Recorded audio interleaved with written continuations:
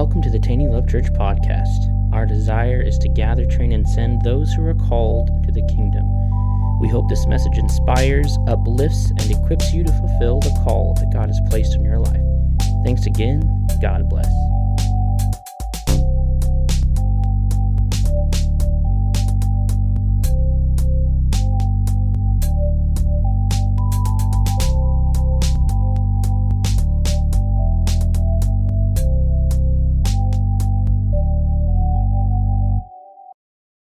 As most of you know, our motto as a church is gather, train, and send. So our job, one of the things that God has called us to do is to gather people, to teach them and train them to walk out the ministry that God has for your life. When we say ministry, it doesn't necessarily mean being in ministry. You can be a carpenter or a plumber or electrician or working in HR or be a doctor, a nurse. God, that is your ministry. Most people they only consider ministry what they call fivefold ministry, but ministry is your life. And so I like to give opportunity to people. Ben is our associate pastor. He is skilled and talented and a phenomenal teacher. So I enjoy your guys' faith and pulling on him anytime he's up here. When someone stands behind this pulpit, it has nothing to do with the person. It has everything to do with the anointing. Does that make sense? Our job is to pull on what God has for us. If we come into church and we come into service expecting to hear from the Lord and relying on the Holy Spirit to speak through whoever is behind this pulpit, because one day I might just tap you on the shoulder and say, hey, come up here and do this.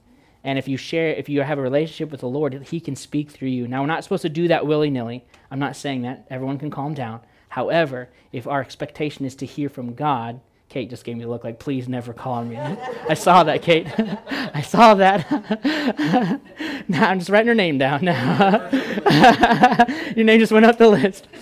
But the Holy Spirit is so good, and He will equip us all to do that. So I appreciate your heart. I want to pray over this service before we move forward.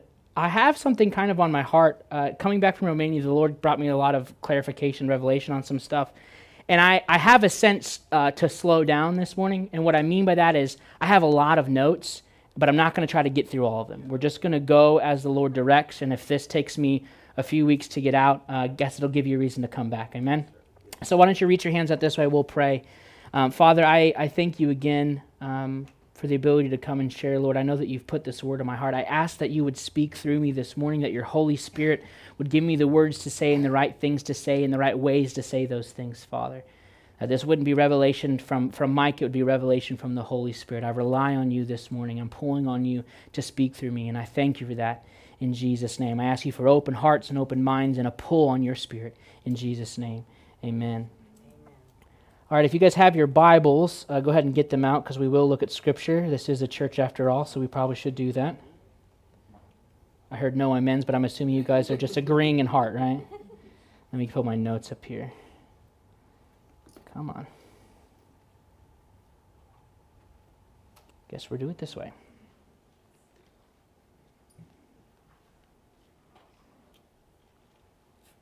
Okay, so what I've decided to title this message or series or whatever this turns into is Simply Believe. So if you're taking notes and you want to write something down, you can write that down. And kind of how this came to be is when we were in Romania, I shared a lot of what happened there last week.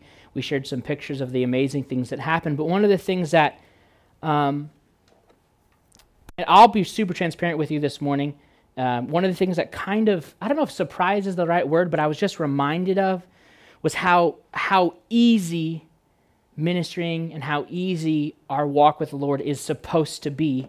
And the Lord was showing me in contrast of how we complicate that as humans. Does that make sense? So I want to title this message or series or whatever this turns into is Simply Believe. And so the first passage I want to take you to is we're going to read some of Hebrews 11. A lot of us have spent time in this book. It talks a lot about faith. I'm not sure how far we'll get on this chapter here, but I just want to begin to read this. So if you have your Bibles, go ahead and turn there.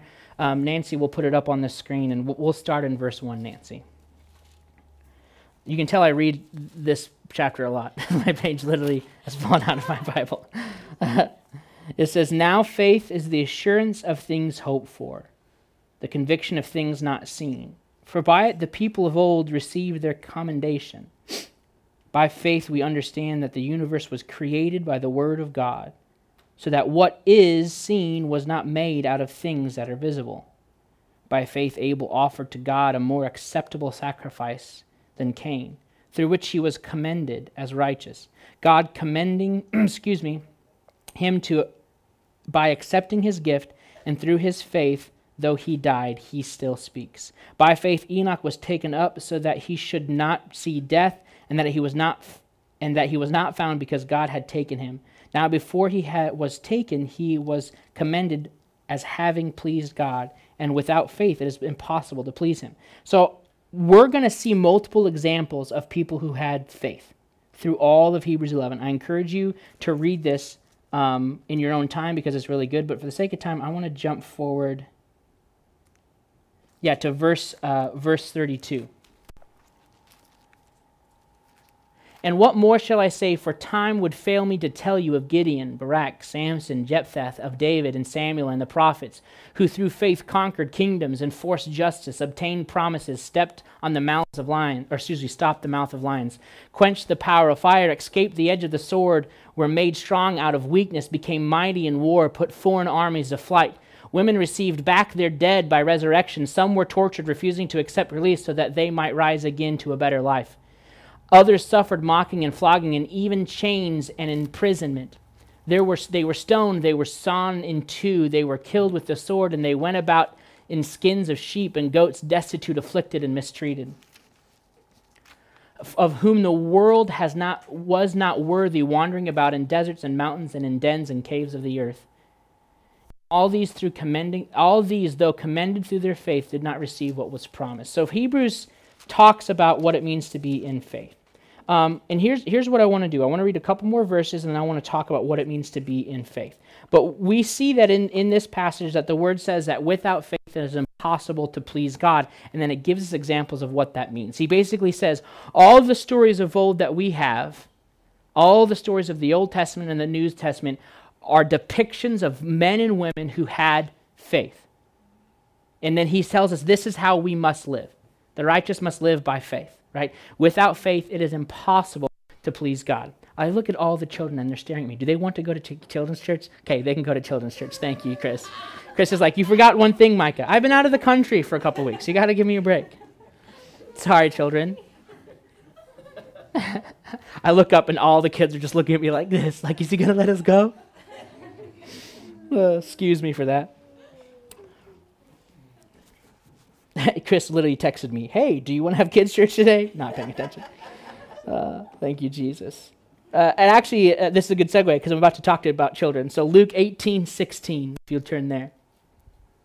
I want to talk about the Bible kind of faith, what it means to have faith as the Bible explains it. Luke 18, verse 16. I'm going to read it. We'll read it in this, and then we'll read it in the Amplified. But Jesus called them to him, saying, let the children come to me, and do not hinder them, for to such belongs the kingdom of God. And Amplified, it says, let the children come to me, and do not hinder them. Whoever does not receive the kingdom of God like a child shall not enter in. What does that mean to receive something like a child? Children, you know what children don't have? Great understanding. They don't have great knowledge. Some are smarter, I'm not, but they don't have great human understanding. How could they? They haven't been around long enough. Children don't have large swaths of human understanding. In Matthew 18, verses 2 and 2 through 4, it says, he called the little child to him and placed the child among them. And he said, truly I tell you, unless you change and become like little children, you will never enter the kingdom of heaven. Therefore, whoever takes the lowly position of this child is the greatest in the kingdom of heaven. This is a completely different passage, a completely different time of Jesus talking about the same thing. Why does he reference this so much? In Matthew 17:20, it says, for truly I say to you, whoever has faith the size of a mustard seed will say to this mountain, be removed, and it will be cast into the sea. I want to talk about what it means to simply believe this morning. When I was in Romania, we saw amazing things. For those of you who weren't here last week, we saw a woman who was crippled for 2 years get up and walk. We saw a girl with an underdeveloped eardrum that was ringing her entire life get completely healed. We saw people with cysts and bleeding on their ovaries get healed. We saw amazing things. And what the Lord was showing me through that is that it didn't take men and women with great faith. It took men and women with simple faith. Oftentimes, I feel like as we've grown up, some of us have grown up in the church, some of us, this is new to us, but I feel like we want to increase in our ability to have faith. Does that make sense? And oftentimes we put so much weight in the understanding of faith. Like, I'm beginning to have more faith because I'm beginning to grow. I'll put it to you simply, because I'm a simple person. This is what God showed me. The Lord showed me these two boxes. When I say he showed me, I'm not saying I had an open vision. This is just him talking to me in my heart. And on one side over here was this box, and it was beautiful and nice. It was a good size. And it was consistent and it stayed. And this box represented simple faith, which means you believe Jesus is who he says he is. You believe that he would do what he said he'd do. Simply that. And on the other side was this box, and it was human understanding of faith. Okay? And as we grow older, this box gets bigger, but this one stays the same size. And what happens is humans, I think we do this subconsciously, we strive for understanding. I believe that this is a nature of God. God has given us great wisdom, but what we do is we put so much in this box of human understanding of faith, it actually pushes us farther away from simple faith. Because oftentimes it grows and grows and grows, and as we try to glean understanding, because we don't like not knowing things. We don't like not being able to explain things. We want to be able to have a grasp on stuff because it makes us comfortable to be able to explain things. And we want to understand and gain understanding. But what happens is sometimes we walk too much in the realm of understanding. And we pursue that, and we pursue these great degrees in theology and great degrees in science and understanding, and we push and we pursue, and this box of knowledge about faith gets bigger and bigger and bigger, and then one day you actually need to have faith for something, and you're searching and swimming through your understanding, trying to grasp at what it means to have faith, but faith is simple. It's believing that Jesus is who he said he is, and believing he'd do what he said to do. This is why Jesus said, you can't even enter the kingdom of heaven if you don't come as a child. Children don't always have to understand something to know that it's true. Does that make sense? This is how we're supposed to approach faith. Does that make sense?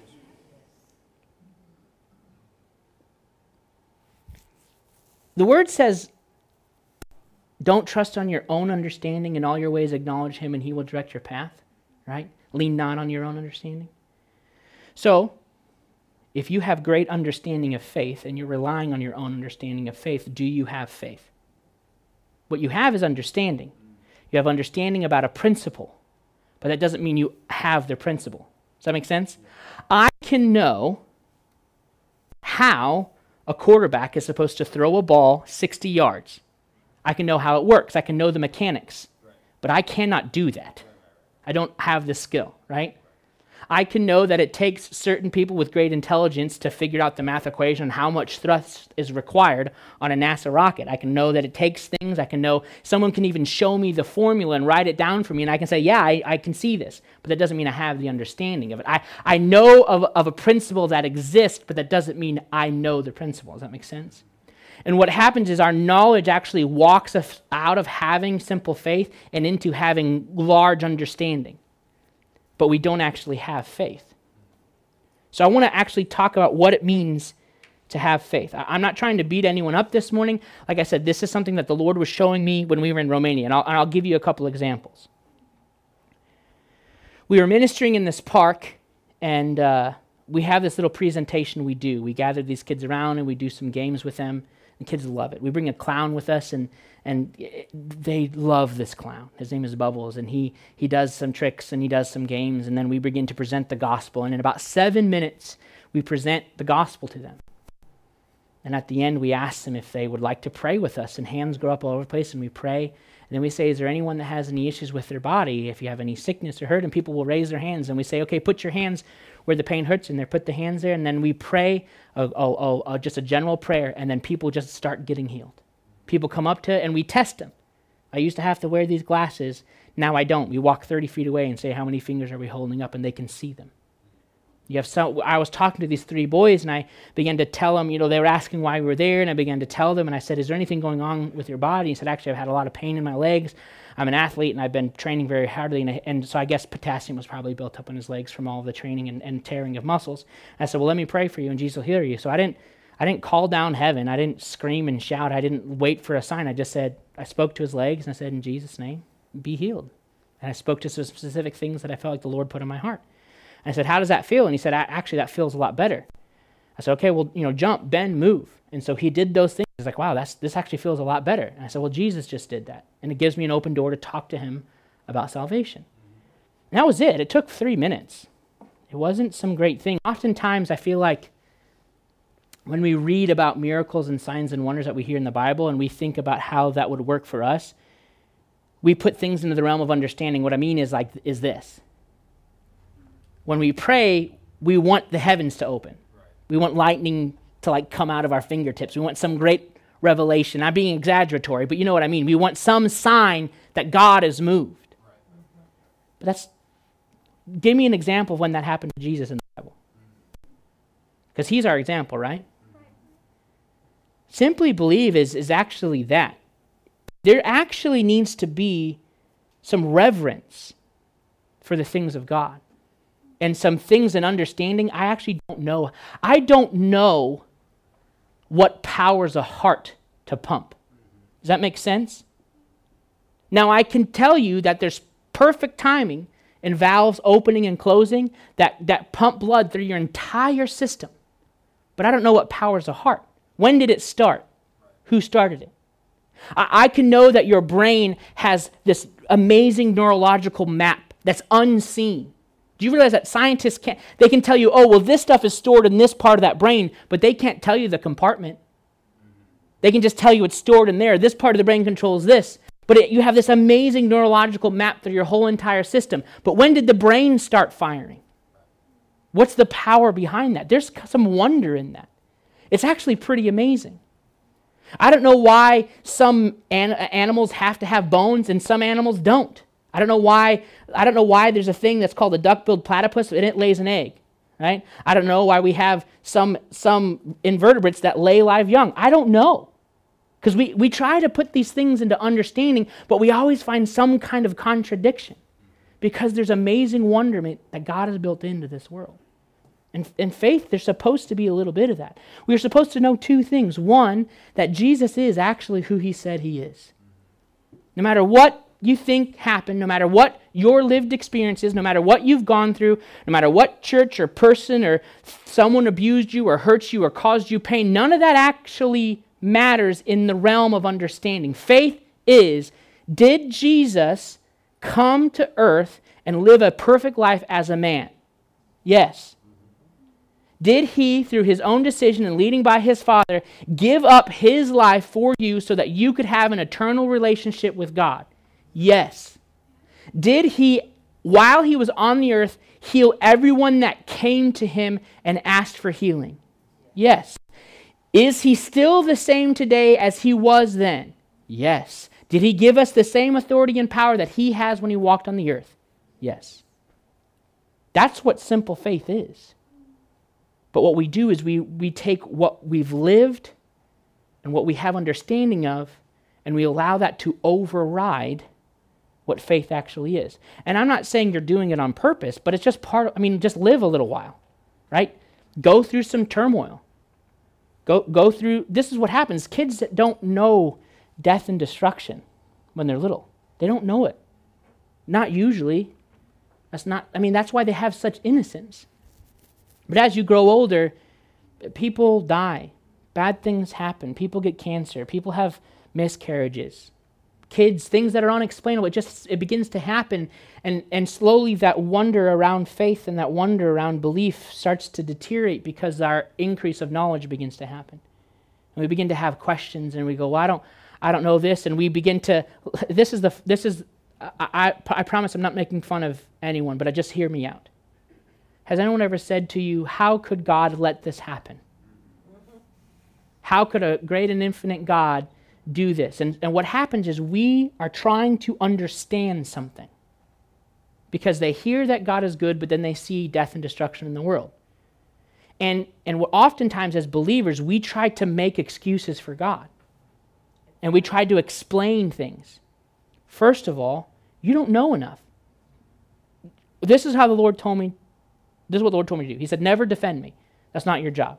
He said, know two things. One, the Bible says that Jesus came to give life and give it more abundantly. And two, the devil only comes to kill, steal, and destroy. He said, you can explain that. If you try to get into the semantics of a specific situation, you're going to find yourself in trouble because we don't have all of the understanding. I don't know why there was wildfires in Hawaii. I don't know why hundreds of people lost their lives. Was that God's will? No, it was not. But that doesn't change my understanding and belief in who Jesus was. You realize that this is a plan of the enemy, right? He wants you to rely on your understanding of a situation to talk yourself out of belief. Well, I've seen too much to believe in a God. I think he's just a bully. I think he's a bully with a magnifying glass and we're all just ants to him. And I can understand why people have that perspective. It hurts my heart that they do, but I can understand why people have that perspective because they try to understand. And if you spend your whole life trying to understand the mysteries of heaven, you're not going to live a very fruitful life. Again, I want to have balance in what I'm saying. I'm not saying don't pursue the word. I'm not saying don't pursue understanding of who God is. I'm saying pursue it, but I'm saying maintain the simple belief in who Jesus was. Don't allow human understanding and things you can learn in theological school, which is good. It's good to have good theology, but don't allow that to trump the simplicity of what Jesus did. He said, you can't enter into the kingdom of heaven unless you come to me as a child who has simple faith. The word faith, if you look it up, faith or faithful or faithfulness, it equates to the word trustworthy. Or you could say faith is equal to the word trust. Okay? I trust that Jesus is who he said he is. And there's nothing you could do to convince me otherwise. I trust that he did what he said he did. And there's nothing you could do to convince me otherwise. I'll give you an example. If Buddy called me and said, hey man, I need your help moving this large amount of equipment on this day. Can you be here at 6 in the morning? And I say, yes, I can be there at 6. Do you think Buddy has any question in his mind whether I'll be there at 6 or not? No. Why? Because I gave him my what? Word. Now, he could think to himself, I really wish Micah would show up at 6 tomorrow to help me with this equipment, but never ask me and never get my word. Would he know if I was going to show up? No. Possibly, but probably not. I don't get up at 6 in the morning for a lot of people, but I would if Buddy asked me. The only way he can know for sure is if I give him my what? Word. And he can take me at my what? He can trust what I said. Now, not all people are this way, but Buddy and I have a relationship that if I told him yes, with every fiber of my being, I would honor that word. This is how we're supposed to treat our relationship with the Lord. I am not attesting myself to the Lord, so everyone calm down. I'm just giving you an example. If God says something, I have decided in my life that I will believe it. If I can find it in the Word and it's within context, regardless of my own understanding, regardless of my own lived experiences, regardless of other people's trauma or other people's hurt, or even regardless of what I wish the Word said, if I can read it in this book and it's within context, I choose to take it as fact, to take it as truth. And I will simply believe what he said. Now, I have felt in my life that I was this way. I have endeavored to be this way, but when we got to Romania, I was faced with how simple things really were. Children who have never even known that there were a Jesus. They didn't even know that he existed. They didn't know that they had a Savior. In 5 to 7 minutes, I can explain who Jesus was, and they can understand it, believe it, and ask Jesus in their heart. And then they have an issue where I'm talking, this girl had one leg shorter than the other. She was 4 or 5 years old. And we prayed and that leg grew out. How does that happen? It's Jesus. I don't have any great ability to heal. any more than you do. But it's simply believing that when we prayed, God was going to interact on their behalf. Mike, does that mean every time we pray, people will be healed? I've seen it not happen. Does that change who Jesus is? No. Does that change his word at all? No. I don't have all of the reasons why things don't happen, but I have the reasons why they do. Does that make sense? There's so many factors going on between individual growth and individual faith and an enemy who's trying to work again. And if you can try to explain and put everything in this box of understanding, you'll convince yourself that God isn't a good God.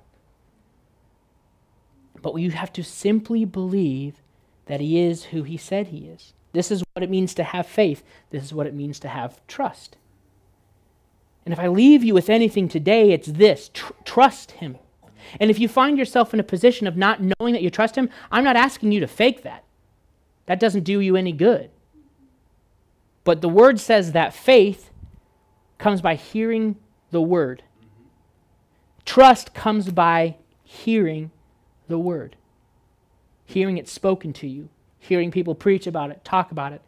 Hearing me share these testimonies. Faith comes by hearing and hearing the word of God. Trust comes by hearing and hearing the word of God. It's the same thing.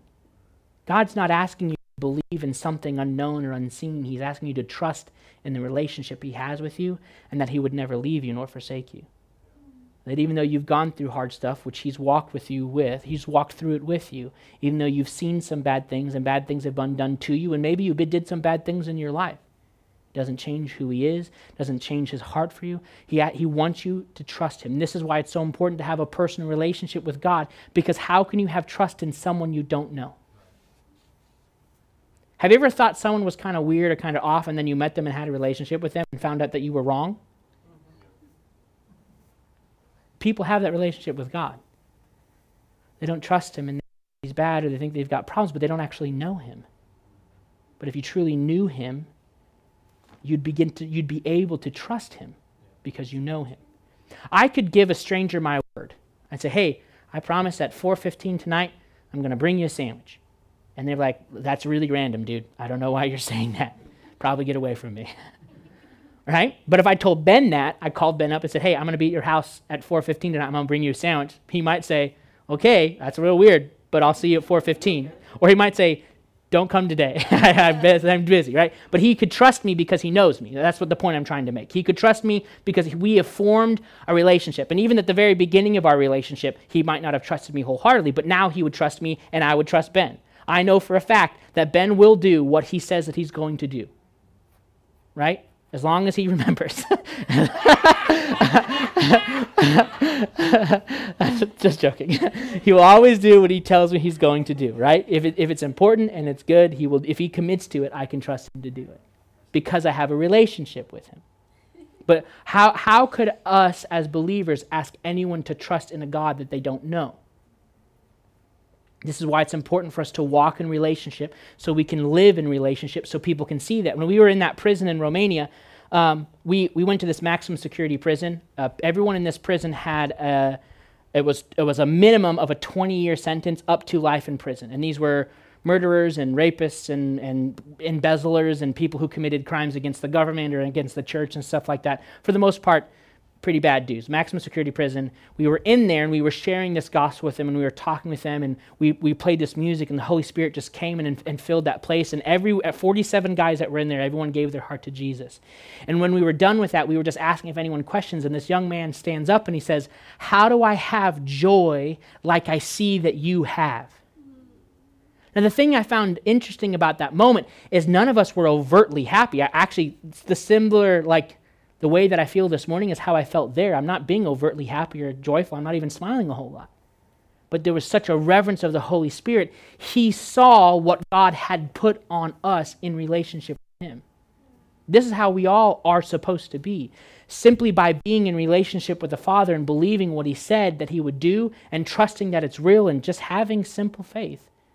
His joy is overflowed through us. It's the fruit of the Spirit. Love, joy, peace, patience, kindness, goodness, gentleness, faithfulness, self-control. It comes out of us by being in relationship with him. I'll give you scripture for this. I want you to look at faith as not something that you need to obtain, but as something that you already have. Okay? Faith comes by hearing, and hearing the word of God. It's simple. It is believing that Jesus is, that God is who he said he is, and that he did and will do and still does what he said that he did and will do. And yeah, that covers all of that. It's trusting him, okay? In all of Scripture, Jesus said people had faith. Your faith made you whole. Go, the thing that you believe will make you whole. He said you have faith. He had said you have faith. Your faith has done this. Your faith has done that. You have this faith. You have that faith. He only 2 times in all of Scripture did he say someone had great faith. Only twice. He told people they had faith, but only 2 times did he tell people that they had great faith, and these people weren't even saved. They weren't even believers, or they weren't Jewish. They weren't even followers. They weren't even his disciples. Would you like to read about these 2 people? The first one is in Matthew 8, starting in verse 5. I think if Jesus said someone had great faith, we should find out what that person was and did to find out why they said they have great faith. What did I say, Matthew 8 and 5?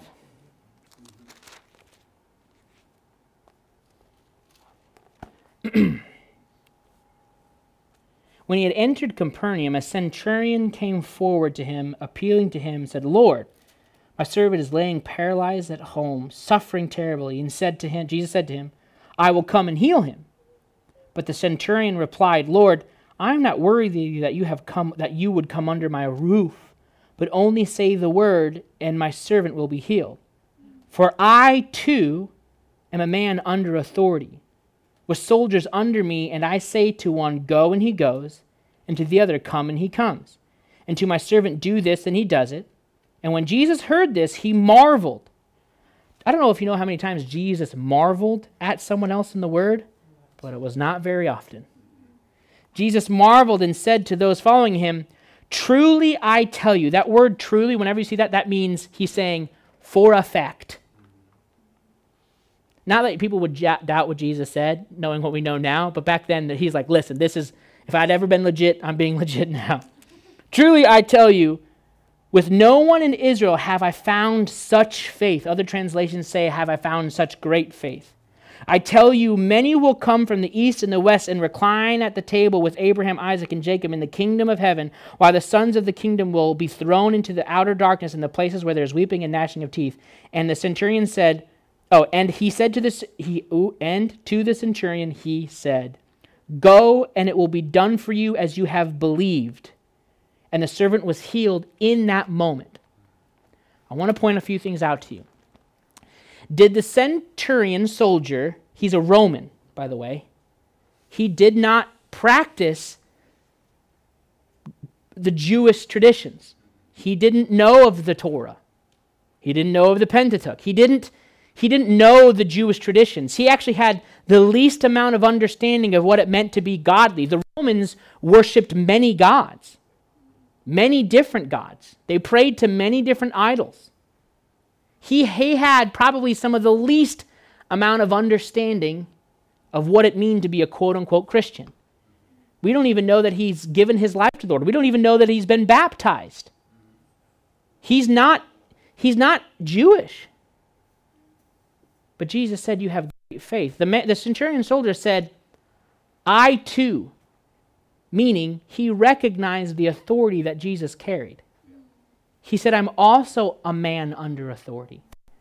Therefore, I get to exercise the authority that's bestowed upon me. I can recognize that in you. So all that I need from you is your word. I don't need you to come. I'm not worthy that you would do that. First of all, that's a lot of humility. This is a message for a different day, but humility will take you great places as a believer. Just take my word or study for yourself. He had great humility and said, I'm not even worthy that you would come into my house. All I need is your word because I recognize the authority that you carry, because I'm also a man under authority. And I don't have to go do the things. I tell people to do them, and they do them because I sit under a place of authority, and I can exercise the authority that's bestowed upon me by my superiors. And he says, I recognize that on you. All I need is your word, and whatever you say will be done. He had simple faith. He had next to no understanding other than hearing of the things that Jesus was doing. He saw, this is an educated man of stature in the community. If you have people under you that serve you, you're doing well off. So he's not ignorant about who Jesus is. He's probably been hearing his names cried out on the street. He's probably been hearing the testimonies and stories of all the other soldiers who had seen things, and he's gained an understanding, and he's watched and he's calculated. Otherwise, he wouldn't know that Jesus is under authority.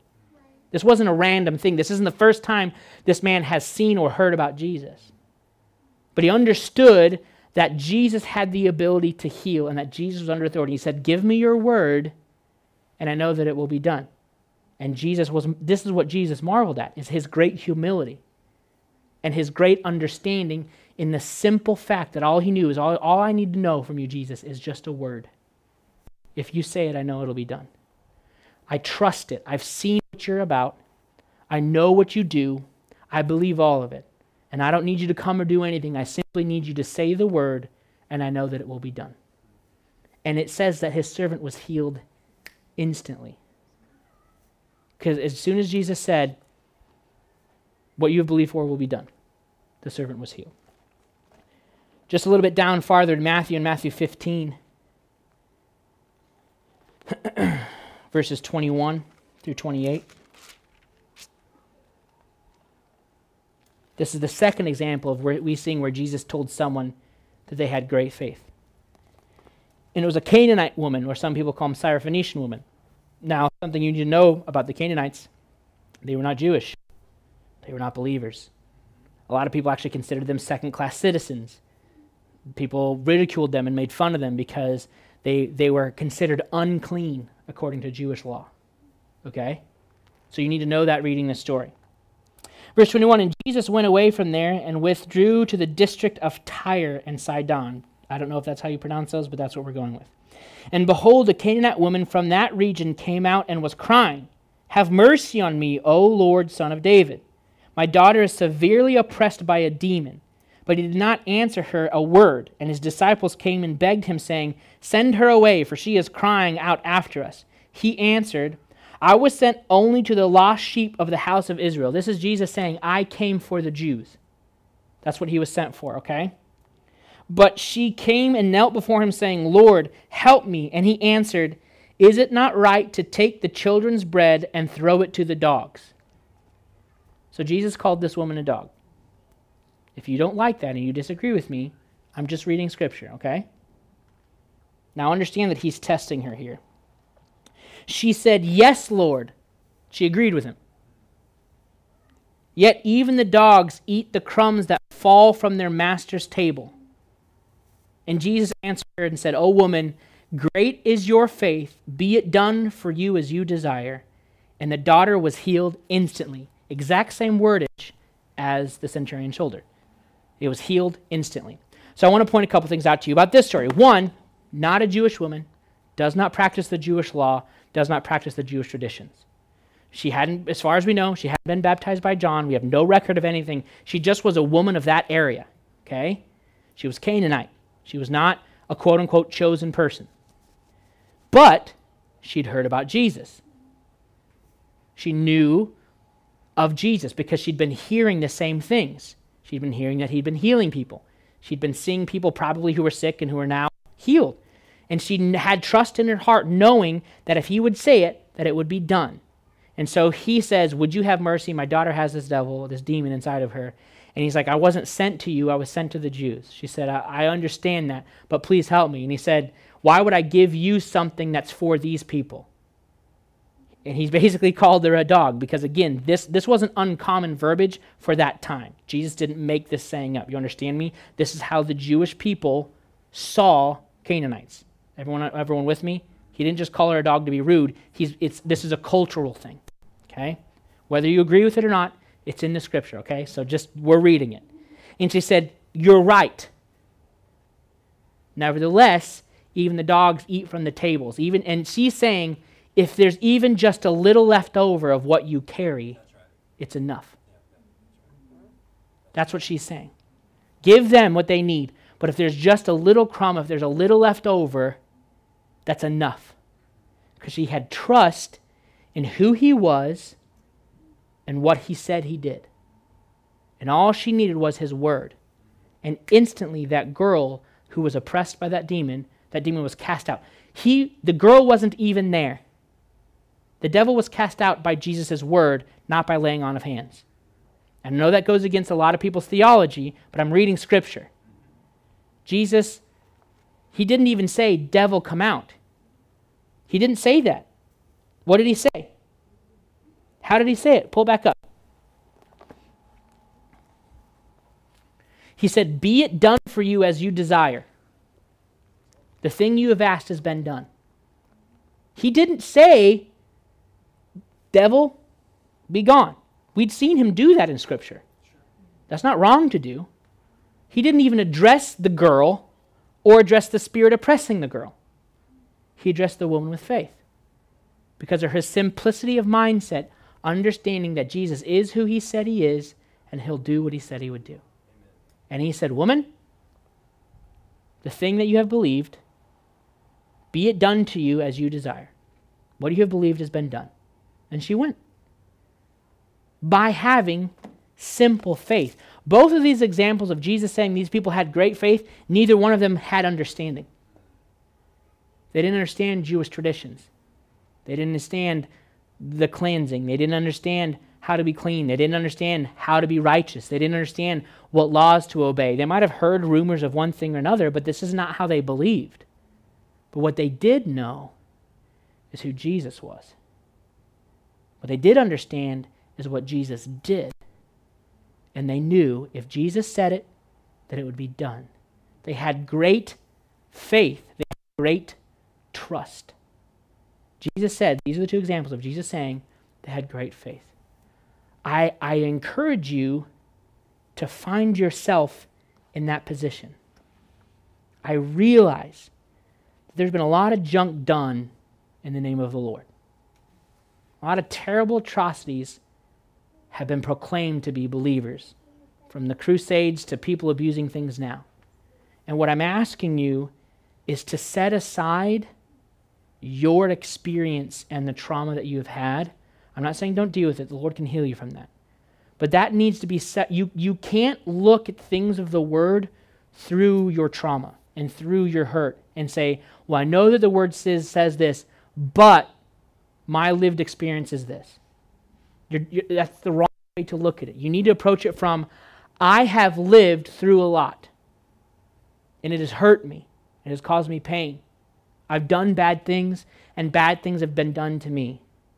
Nevertheless, that does not change who Jesus is and what he did and what he said I could do. When we were in Romania, there was about 46 people who went, and everyone kind of knew at least one other person on the trip, except for this one young man named Sam. 2 months ago, Sam was an addict. He'd been dealing with addiction to pills. Sam had a rough life. He's only ever met his dad a couple times. He's had a rough go of things since a young man. He's pretty much had to be the head of the household since he was a young boy. His mother has dealt with some stuff. His sister's been in and out of addiction. He's been in and out of addiction himself. And 2 months ago, he got clean. And John came to their church, the guy who runs the ministry that I was with, and said, we're going to go on this trip. And Sam said, I feel like I'm supposed to go. He didn't have some great revelation of God. He barely even has a relationship for whoever's his past, and he was struggling with different things and trying to stay in the church, but addiction causes separation. But he had enough foresight to say, I need to go. And he went.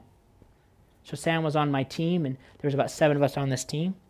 And when Sam prayed for people for healing, you know what happened? They got healed. Now, a lot of people would find that weird and say, well, how can Sam, who 90 days ago was getting high, was abusing prescription drugs, and now he's standing in Romania with me and other people, praying for people, and they're coming to Jesus and they're getting healed? Explain that to me. How is that possible? Because I know people who've been seeking the Lord and Scripture for 30, 40 years who don't think they have the capability to pray for someone, who don't have the confidence to do that, because they're putting everything in the box of understanding and nothing in the box of simply believing. Sam had enough faith to simply believe that Jesus is who he said he is, and he would do what he said he'd do. That he gave us that same exact authority here on earth. And was it uncomfortable for Sam? If he was standing here next to me, he would tell you, yes. In fact, he might not even stand next to me up here. But because he was asked, and we had a little bit of training, and we talked about how we did things, he said, I'm going to give it a shot. He said, what do I have to lose? And that's actually a pretty decent attitude to have. What's the worst thing that can happen if you pray for someone who's sick? They're not going to die because you prayed for them, but I understand what you're saying, Sue. The worst thing that can happen as a result of your prayer, I'll be more specific. Nothing, no change. They're already sick and hurt now. You praying for them is not going to make them more sick or more hurt. But what happens is we reason ourselves out of it. I don't know if I'm equipped enough. I don't know if I have enough faith. Do I really believe that that person's going to be healed? Okay, here's where I want to say something to you, and I know this is people, just take this as it is. You don't need to have enough faith in knowing that they're going to be healed. You only have to have enough faith to believe that Jesus is who he said he is, and he'd do what he said he'd do. In the scripture, he said, all you need is the faith the size of a mustard seed. It's pretty small. And what we do is we categorize our faith. And we desire to have, I want to have more faith. I want to have more faith. Okay, measure that for me. How are you measuring this faith that you're desiring? What's your metric? Is it the amount of healings that happen by your hand? The amount of salvation? What's your metric for measuring your faith? Show it to me. Because everyone's striving to have, I want to have this great faith. People read the scripture in the Bible. It says we go from faith to faith. So we see that as an increase, but that doesn't happen by our doing anything. People want to measure it and say, I have this great faith. I want to get this great faith. I want to have enough faith to do this. I want to have faith. Okay, what's your measuring stick? Our job isn't to pursue. Jesus said, if you want to become great in the kingdom of heaven, you have to come like a child. That's what Jesus said. He said John the Baptist was the greatest prophet because he was the most humble. John the Baptist's entire ministry was predicated on lifting someone else's ministry up. And then when that ministry happened, John folded his. And Jesus said, if you want to be greater than John, you have to become the least. You don't have to have great faith. You have to have simple faith. I'm not trying to hurt people's feelings and say, don't strive for great faith. I understand, but I think that's the wrong label to put around it. I don't think you should strive for great faith. I think you should strive for simple faith. I'll put it to you like this. How much faith do you need to have to know that when you pray for someone, they're going to have healing? Give me a number. How much faith? I'm waiting. 7? 7? How much faith? And I'm not saying this to make fun, but like 1? That's a good answer, Sue.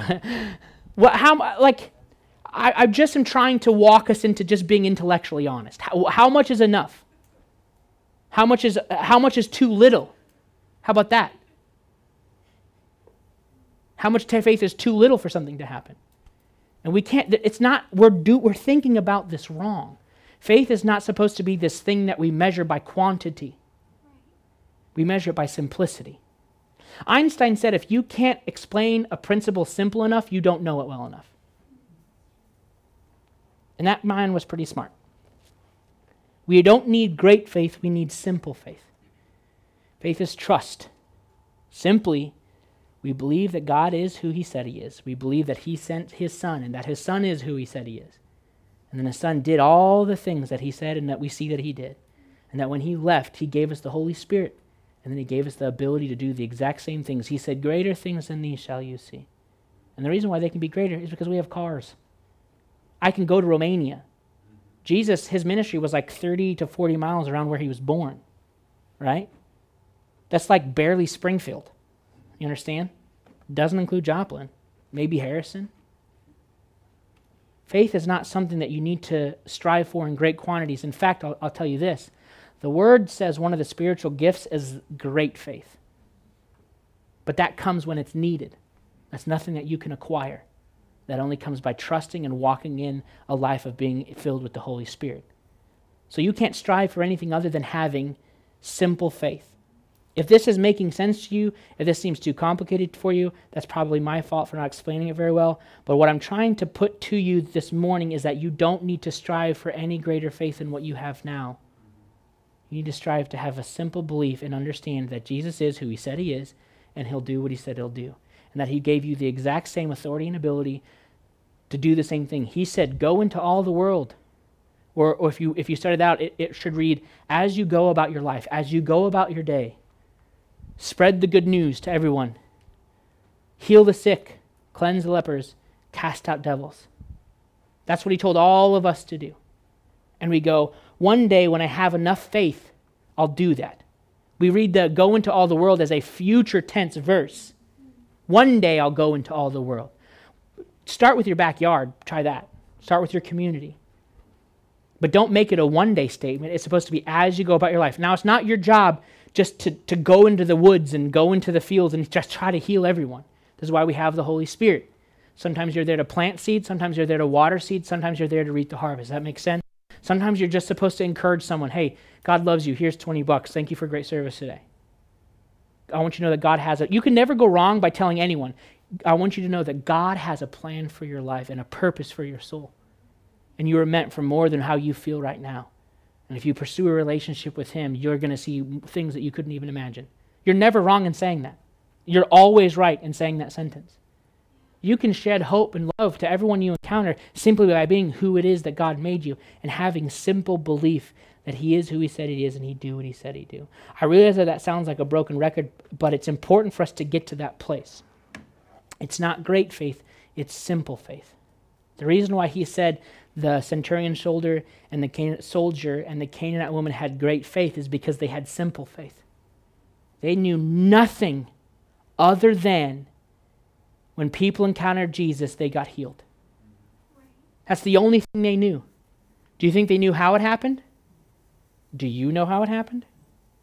Do you know how that girl's leg was an inch longer than what it was when we got there? I don't know how that happens. How that girl's eardrum was too small and now it's the right size? I don't know how it happens.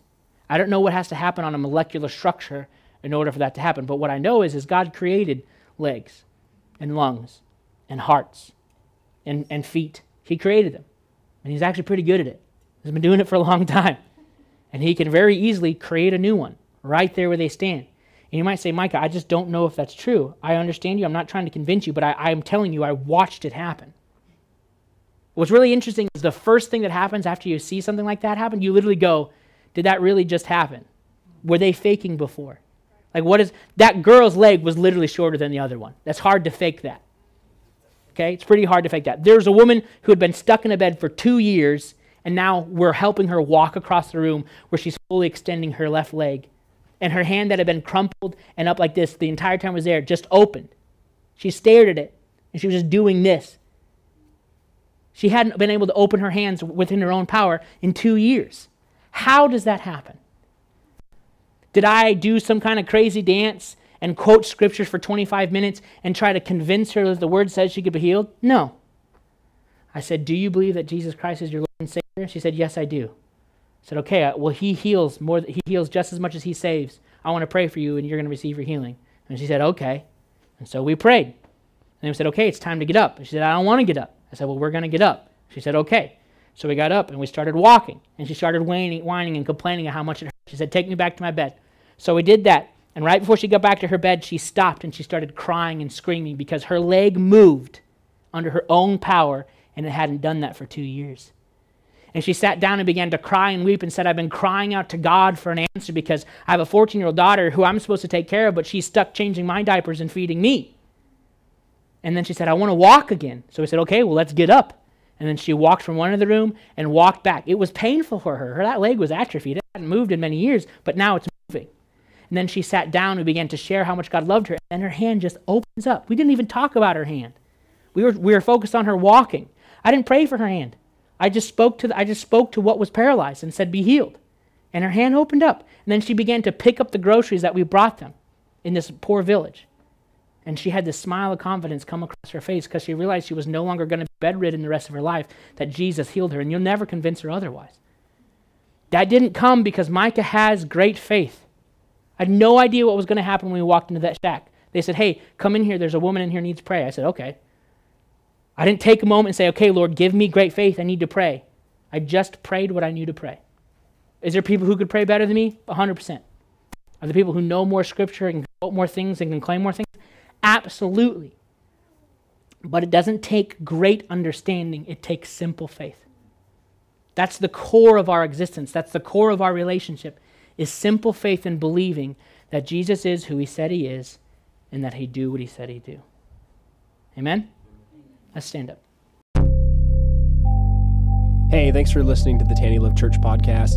For more information about us, visit us online at www.tannylovechurch.com, and you can also check us out on social media on Instagram and Facebook.